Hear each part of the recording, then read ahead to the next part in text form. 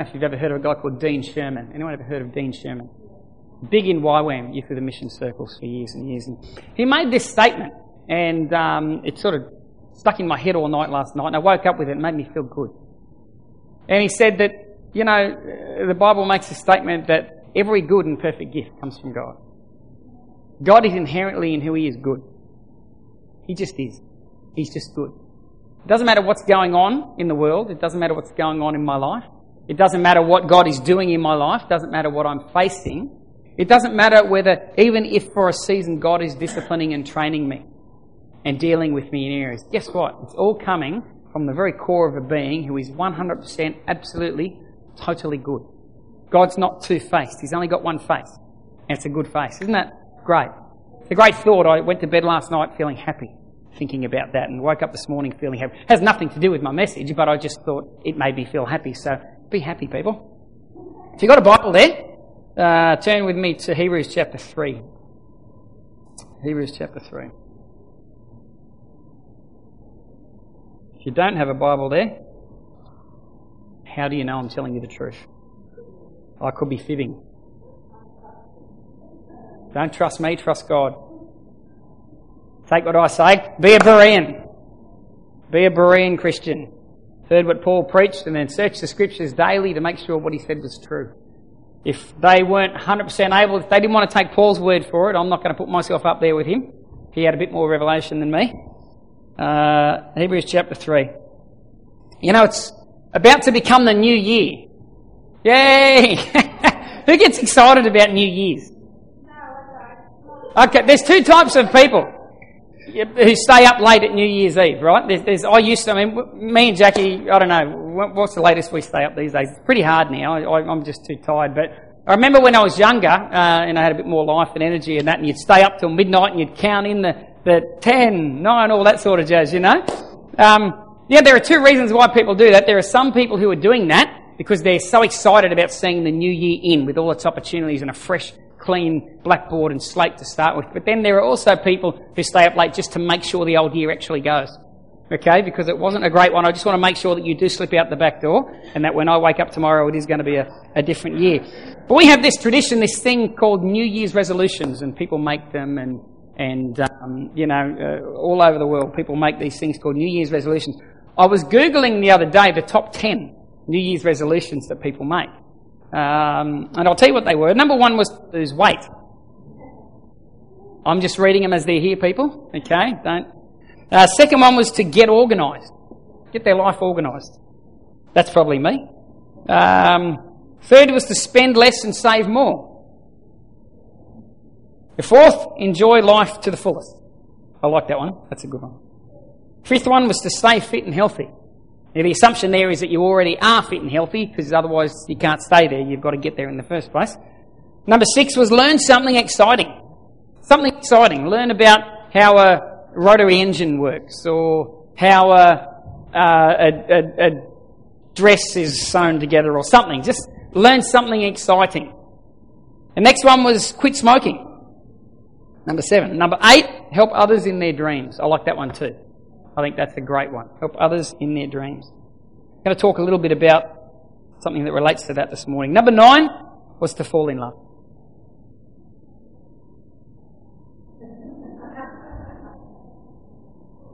Number 10, spend more time with family. Yeah, the top 10 New Year's resolutions. In a couple of days' time, those 10 things will be the most thought about things on people's minds as the new year approaches us. You know what? Only 8% of people statistically have success with New Year's resolutions. Over 4 billion people are going to make New Year's resolutions in a few days, and about 8% of people will see those things come to pass.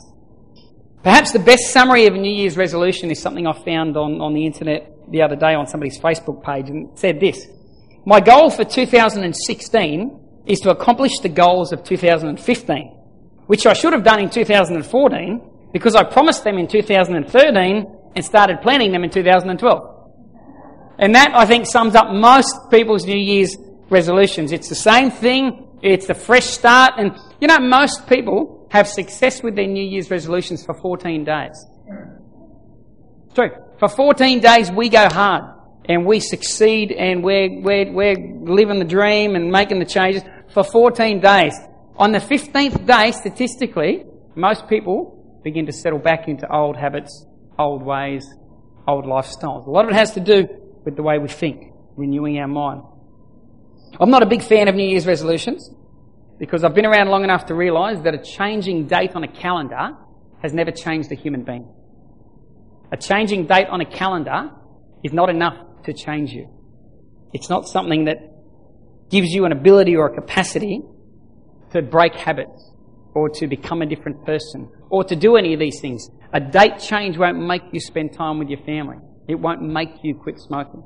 It won't make you get fit. It can't make you lose weight. It's simply a date change on a calendar. Nothing more, nothing less.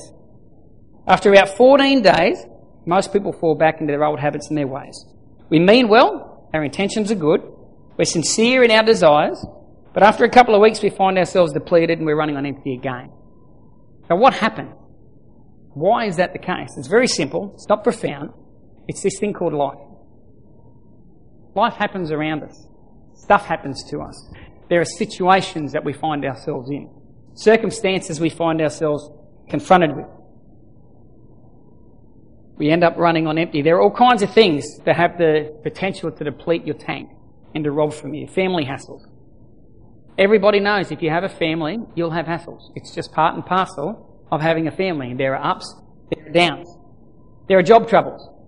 If you have a job, you will have problems. It's just a fact of life. There's no job. You know, people think if I could just quit this job and get this job over here, it would be so much different. I've had a few jobs in my time and I've found that every one of them has great aspects to it, but every one of them also have pressures.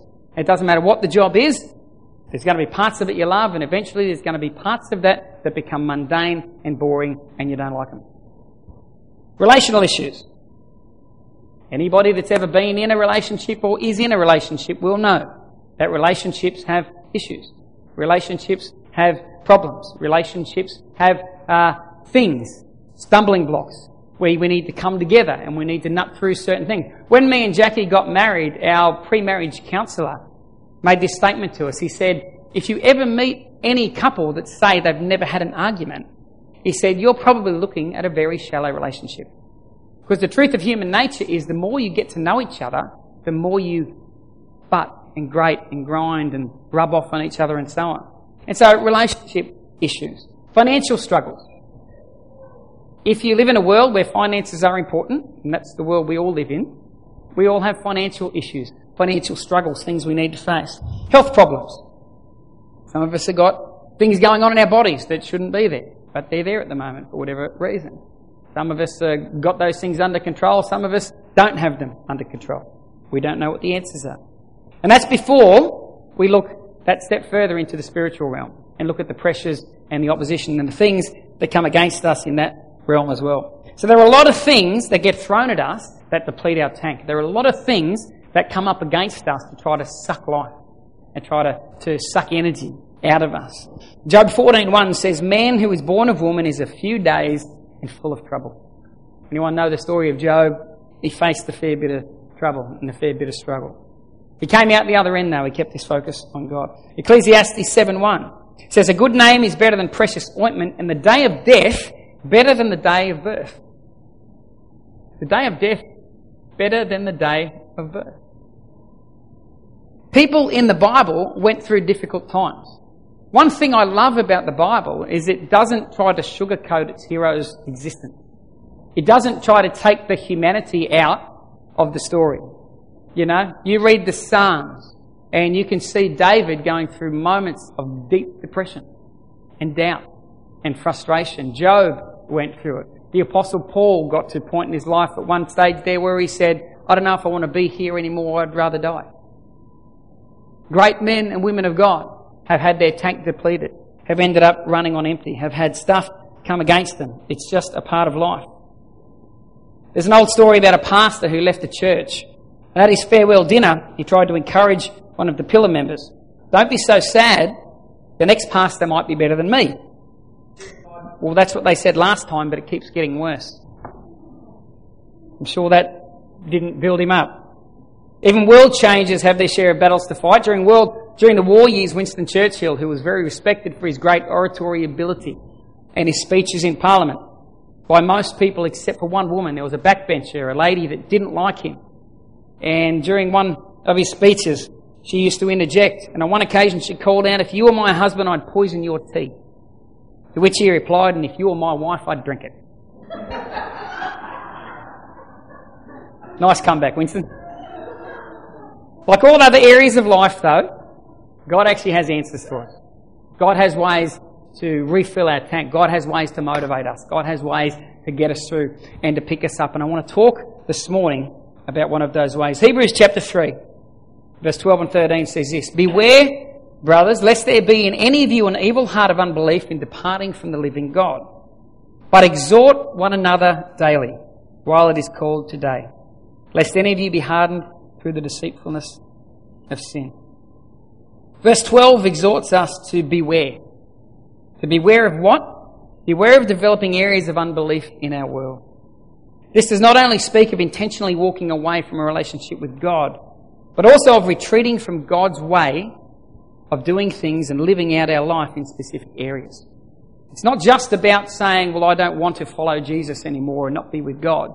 It's about different areas and aspects of our life where it just gets too difficult and too hard, and so we go, "Well, I'll just take the easy road in this area of life, and I'll just back off a little bit from what I know to be right, the principles that I know are God's, the way I know the Word of God tells me to handle this situation. I'll just back off in that area a little bit." And this is what the writer of Hebrews is talking about. We can choose bitterness instead of forgiveness. How many of you know it's easier to get bitter than it is to forgive? It's almost like it's natural for many of us in those sort of situations when you're confronted with a circumstance that needs one of those two responses. Bitterness is the easier one. Forgiveness is more difficult. But how many of you know God wants us to be able to forgive? We can choose selfishness instead of selflessness. We live in a world that is I, and I'm not stuttering. It's I, me. The world revolves around me. Who remembers that ad several years ago for the most important person in the world? You. Remember that ad? No? Somebody's got to remember. You remember that? I can't remember what it was for. I don't know if it was a health fund or what, but that was the slogan. For the most important person in the world. You. And that kind of sums up the mentality of this modern Western world that we live in. The world revolves around us. One of the things I tear my hair out about at Christmas is meant to be a joyful time of reflection. December 25th is not the day that Jesus was born. We know that. Historically, they don't really know exactly what day he was born. Most historians will say it was somewhere between January and April. But we don't know an exact date. But there was a Roman emperor called Constantine. First Roman emperor to become a Christian. Got saved. And there was, during winter, there used to be a lot of pagan festivals. So Constantine said, well, now that we've got these Christians here, we need to give them something to celebrate while the pagans are having their pagan festivals. And so December 25th was chosen as the day that we would celebrate the birth of Christ. It should be about the birth of Christ. I can't stand walking into a shop and seeing a mother or a father or a brother or a sister or somebody stressing because they don't have enough money to buy the perfect gift to give to a person on Christmas. I just think, how out of whack is the world? How wrong is it that people feel pressured, parents go into amazing amounts of debt to try to satisfy their children who are being brought up in a world that says it's all about you, it's all about you, it's all about you. Christmas lists this big and the cheapest thing's $500 on a Christmas list, you know? It's not what it's about, but it's the world we live in where selfishness, self-centeredness is praised. It's promoted. Think about you first. I'm not saying be so selfless that you don't think about yourself, but when we get in those situations where we need to choose a response, we either be selfless or selfish.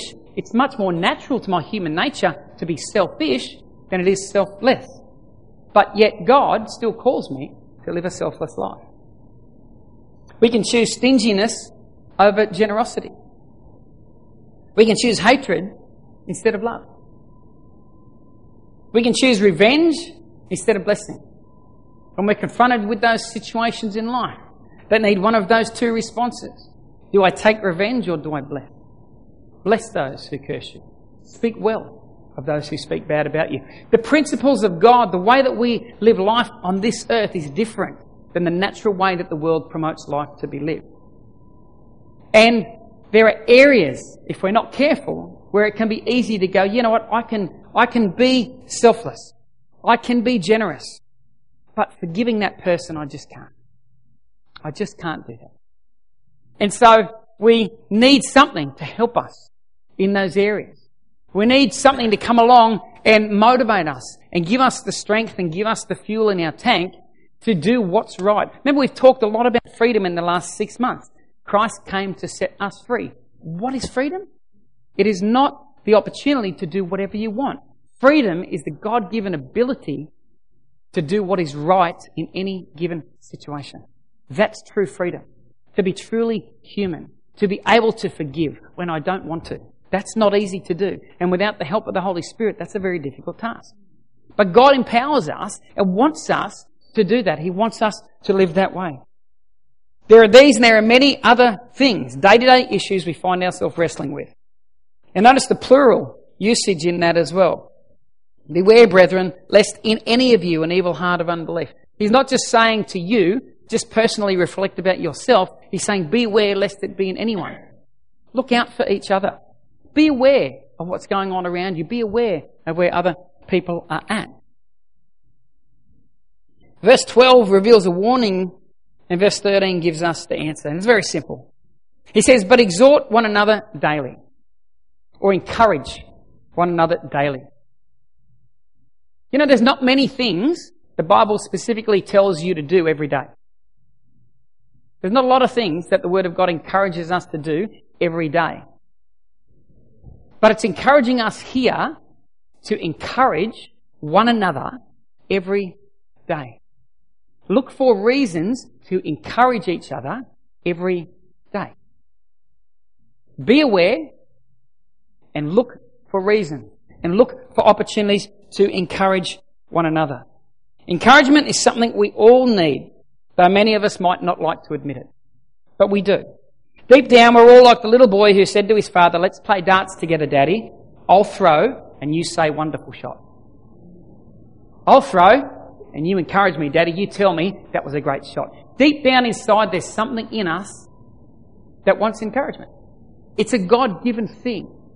And it's a call upon each of our lives. You know, people say, what's the call of God on my life? And I don't... Well, the Bible's full of things that you don't need the Holy Spirit to give you a dream and a vision and show you. Encourage one another daily. It's something we should all be doing. Encouraging one another. So what is encouragement? The root word of encourage simply means this. It means to put courage in. It literally means to put courage in. When I encourage you, I'm literally putting courage in you. When I encourage you in the midst of a difficult situation, I'm literally putting courage inside of you that you can do this. You can make it through this situation. You can survive what's happening right now. You can be the best. You can succeed. You can achieve. When I encourage you, I'm literally pouring courage inside of you. By adopting this understanding to our lives, we move from simply being consumers in the Christian world to being producers. We become instruments God uses to help catapult people into all that He has for them. Isn't that a great opportunity? You can be the difference between somebody succeeding and somebody not. Just by speaking encouragement to them. You could be the difference between somebody falling down and somebody remaining on their feet. Simply by encouraging them. Working with God to put courage into that person. It's a joint working between God and myself, God and you, where we get to partake in that opportunity to build somebody up, to push them forward, to give them the strength they need to overcome, to give them the strength they need so that they can be the 8% who this year make it with their resolutions. What do you want to do? What do you want next year to look like? Not just what do you want it to look like, who do you want to be next year? What sort of person do you want to be next year? What sort of mother do you want to be next year? What sort of father do you want to be next year? What sort of brother, sister, child? What sort of Christian do you want to be next year? You know, I'll play a role in helping you get there through my encouragement. We all play a role in helping each other get there through encouragement, through putting courage inside each other. It's a little bit like just starting a car. Anyone ever got a flat battery? Had a flat battery, and it's a bit hard now because of the computers in cars. You can't just jump start like in the old days. But I remember when I got my first car, my dad bought me a Triumph 2000. Anyone know a Triumph 2000? Old Trumpy. Yep. And he bought it for $50. $50. He tweaked a few things, did it up, and that was my first ever car. Most kids were getting Tiranas and I got my Triumph. But it was okay. I didn't care. It was mine. And it was a regular occurrence that my battery would die. And I'd ring up Dad. He was working at the Shell service station in West Balmain. Didn't have mobile phones back then. I'd have to go to a payphone, ring up Dad. Dad, my battery's flat. Dad would come along with his car. We'd pop the bonnets. He'd get the cables. He'd connect the cables up on his, connect them up on mine. He would start his engine, rev it up a bit, and after about 20 seconds I'd start up mine, and I would draw power out of his battery into my battery. And that's a great analogy, a great picture of what the Bible means when it says encourage. That's what encouragement is. It's taking power and it's putting power into another dead battery. It's empowering people. It's putting the Holy Spirit. I'm not saying you're a dead battery, by the way, Pat. Okay? Thank you, mate. Well, not anymore. No such thing as dead batteries. Not in the kingdom of God.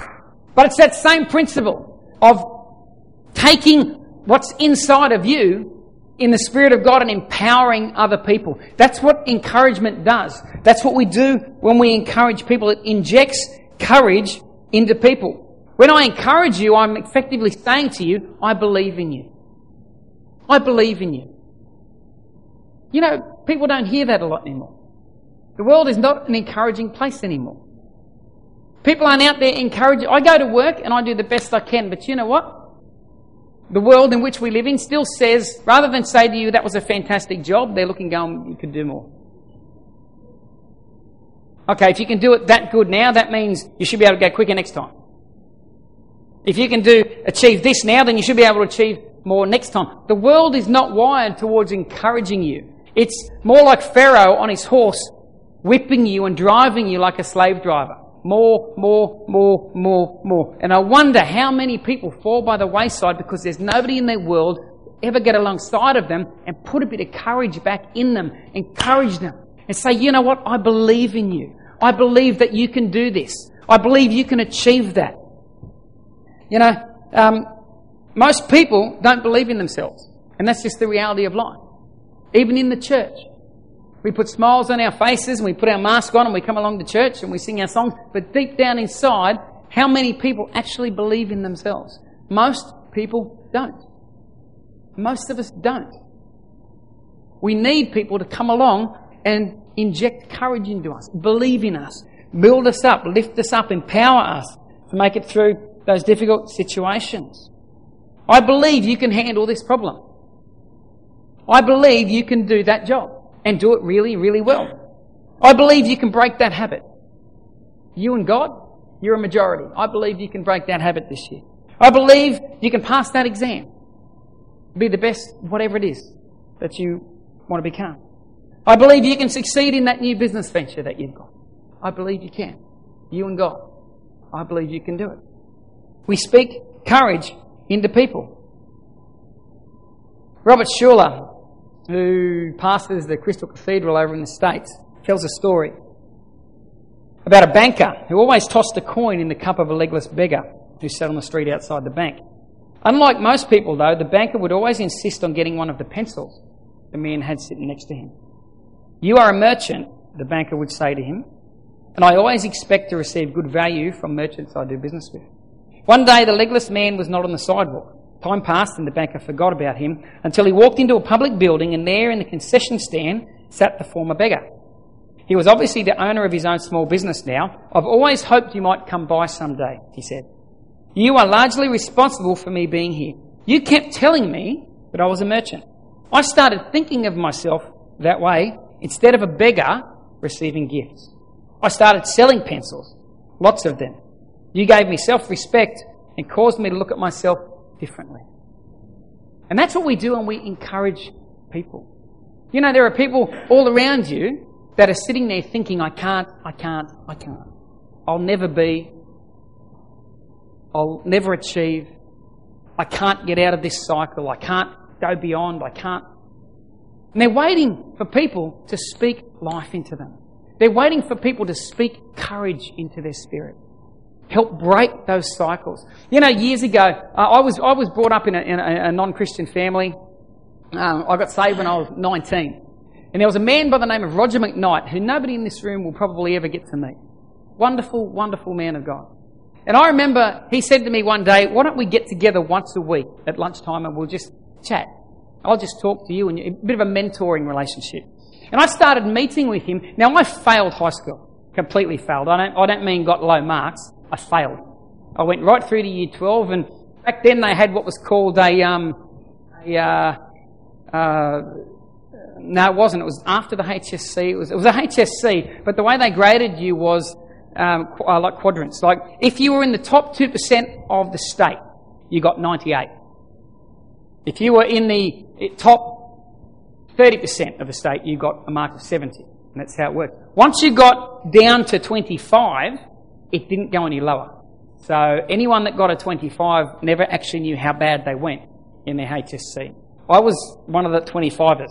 So I don't exactly know even how bad I went. I just know that I didn't make it into university, and that was the end of my sort of education in terms of my brain. So I thought. I was meeting with this guy, and we would sit and we would chat, and he made a statement to me one day. We were talking about doing some theology training and going on and doing a bit more study, and of course I failed high school. Why would I even think about studying anything, you know? And as we talked, he looked at me and he made this statement. He said, all he said to me was, you know, Alan, you're not dumb. You're not dumb. And I thought, no, I failed school. I pretty much classify and fit in that bracket of dumb with a mark of 25 out of 100. He said to me, no, you're not dumb at all. Maybe you just weren't passionate or interested in that stuff. But you're not dumb. You find something you're passionate about or interested in or whatever and apply yourself. You're actually a very intelligent young man. Nobody had ever said this to me my whole life. I'd never been called intelligent. Nobody had ever told me I wasn't dumb. Something clicked over on the inside of my spirit. And I'm very, very confident I wouldn't be standing where I am today, and I wouldn't have had the years of experiences and opportunities I've had if it wasn't for this man speaking courage into me, breaking a mindset or a mentality off me by using encouragement, and allowing me to see the future the way that God wanted me to see it. Allowing me to have the courage to embrace opportunities, to embrace new things, and to run after that stuff. Encouraging people can change the course of a human being's life. I want you to have a think about the times in life where you've been struggling, or the times where somebody has come and spoken a word of encouragement to you. You know what? I'll bet you most of the courage that's been put in you by other people, they probably didn't even realise the significance of it at the time. They had no idea how significant that moment was. But you know, because you're sitting here today, hopefully living in the blessing and the freedom and the creativity of whatever it was that was spoken over you. There's always something we can encourage people for. The truth about life is that difficulties rarely defeat people. Lack of faith in themselves is usually the problem. We stop short because we think we just don't have any more energy. We give up because we think we're not making progress. We slow down because we think the destination is too far and we're never going to make it. And so those times where we need people to encourage and to speak courage into our life. The French World War II hero, Marshal Ferdinand Foch, who ended up at the end of World War I, became the Commander-in-Chief of the Allied Forces. He said this. He said, there are no hopeless situations. There are only men and women who have grown hopeless about them. There are no hopeless situations. Only men and women who have grown hopeless about them. And that's where encouragement can turn those situations around. It changes people. And changed people change situations and circumstances. There's always something we can encourage people in. If you compliment only perfection, then you've got the problem. If you're sitting back waiting for perfection to be able to compliment and encourage, then you need to have a look at yourself. Why? What is it about your background or your worldview? Anybody can encourage perfection, and anybody can praise a winner. But can we encourage the person that ran last in the race? Can you find a way to encourage the person who lost the competition? Can you find a way to encourage the child who's not doing the right thing right now? Can you find a way to encourage the partner, the spouse, or whatever, who's not ticking all the boxes right now? It's amazing what encouragement can do. It's amazing the change encouragement can bring into people's lives. Jesus functioned like this. Why do you think we're sitting here today? It's not because the disciples had great faith in God, or the disciples had great faith in themselves, or great faith in each other. It was because Jesus had great faith in them. Jesus had great faith in these 12 guys. They were not tested. They were not tried. When they did come under a bit of fire, most of them scattered. Most of them ran a mile. Some tried to go back to their old occupations, their old ways of life. But Jesus had faith in them. He had faith in them. He put courage in them. Anybody can praise a winner. Anybody. But as a church, we should be able to find things, find areas. We should have the vision to see, okay, 98% of that world might be crap. But there's a 2% there, and you know, I'm going to encourage the 2%. I'm going to speak life into that area. Sometimes we're way too well known for what we're against and what we don't like, and not enough for what we do like. And not enough of what we are for. You might be 95% what I don't stand for, but 5% what I do. I want to get alongside you. I want to encourage you in that, because I know that when I encourage you, it puts power in you. Power to change. And who knows, that 5% may grow into 10. It may grow into 20. It may grow into 30. The church does not exist because the disciples believed in Jesus, but because Jesus believed in the disciples. That's why we are here. Many people are waiting for someone to believe in them enough in order to help catapult them into the future God has for them. God has a future for people. He has a future for you. My New Year's resolution coming into 2016 is I want to encourage one another daily. That's my New Year's resolution. I want to be an encourager. I want to find ways to encourage my wife. I want to find ways to encourage my children. I want to find ways to encourage myself. I want to look for ways to encourage my friends. And I'm not just talking about those sitting in church. I've got a lot of friends outside of church. A lot of people we socialise with and a lot of people we hang out with. I want to find ways to encourage those people. Put courage into those people. I want to find ways to encourage my work colleagues, those in my workplace. Because I live in a world that is geared towards discouragement. Amen? Discouragement is like putting a vacuum cleaner inside somebody and sucking the courage out. And when you have no courage, you achieve nothing. You achieve nothing. But when we encourage, we flick the reverse button and we put courage inside of people. And we give people the ability to see the future the way that God wants them to see it. We encourage them to make right choices. People love encouragement. If they do this and get encouragement, what do you think they're going to do next time? You think they're going to go, well, I don't want to do that again. That felt terrible. They're going to do it again. And they're going to do it again. And they're going to, because people like to be encouraged. People like to be praised. You want your world around you, you want your children to change. Focus on the good stuff. It doesn't mean the bad stuff's not there, but praise and encourage the good stuff. Maybe they'll get so excited about doing the good stuff because they love how it feels that they won't have any time to do the bad stuff anymore. Maybe it'll just disappear out of their world. Same with each other, same with your spouse, same with your friends, your husbands, your wives, your partners, your work colleagues.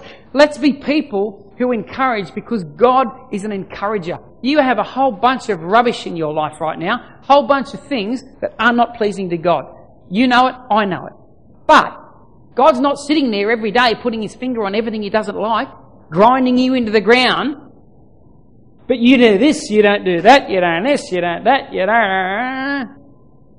You know what God does? He sits there and he cheers us on. He encourages us. He disciplines where necessary and so on, but he never does it devoid of encouragement. Because without encouragement, without courage inside of us, we will never reach our potential. And as a church, if we're not a church, a body of believers that encourage, then we are not helping people see the future the way God wants them to see it. We are not helping people be all that God wants them to be. And that's what we are called to do, to glorify God on planet Earth, to lift up the name of Jesus Christ, to point people towards the destiny that he has for them, to point them towards the future that he has for them. That's our call. So my challenge, as you think about your New Year's resolutions, you do whatever you want. It's your life, and it's going to be your new year. But I want to encourage you to tack onto there somewhere. Tack onto there somewhere. I want to be a daily encourager. And every day, look for reason to encourage. Don't wait for the reason to pop up like a blinding flashing light in front of you. Make a deliberate effort to look every day for a reason to encourage somebody. And let's see what sort of impact we can have on each other and what sort of impact we can have on our families and our work colleagues and our friends. And in turn, what sort of impact can we have on our community if we do that together as a group? Amen? Yep, is that good? Nice and easy. We're going to get out of here a bit early this morning. Father, I want to thank you, Lord, once again for what has been a great year. Lord, it's been busy, it's been hectic, but it's been a good time together as a church. And Father, we look forward to the new year. God, we look forward to all that you have for us, the journeys that you want to take us on, God, individually and also corporately. Father, we just want to pray a blessing, God, upon every person this morning in this region that's sitting in a church, that's worshipping you, that's loving you. God, we just pray your hand of protection upon them, God, as they get through this new year period. Father, we pray for hopes, for dreams, God, for things to come to pass in people's lives. God, we pray as a body in this region that we would raise up in 2016 in unity, in love, in grace, in mercy, in encouragement, and that, Father, we would be all that you want us to be in the region in which you've planted us, Father. Bless the rest of our day.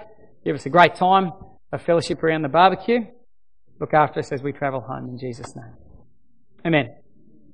Amen. And what was that, Jackie? I got the lip thing. Jack? I got the lip thing. I didn't hear any sounds. No? All good?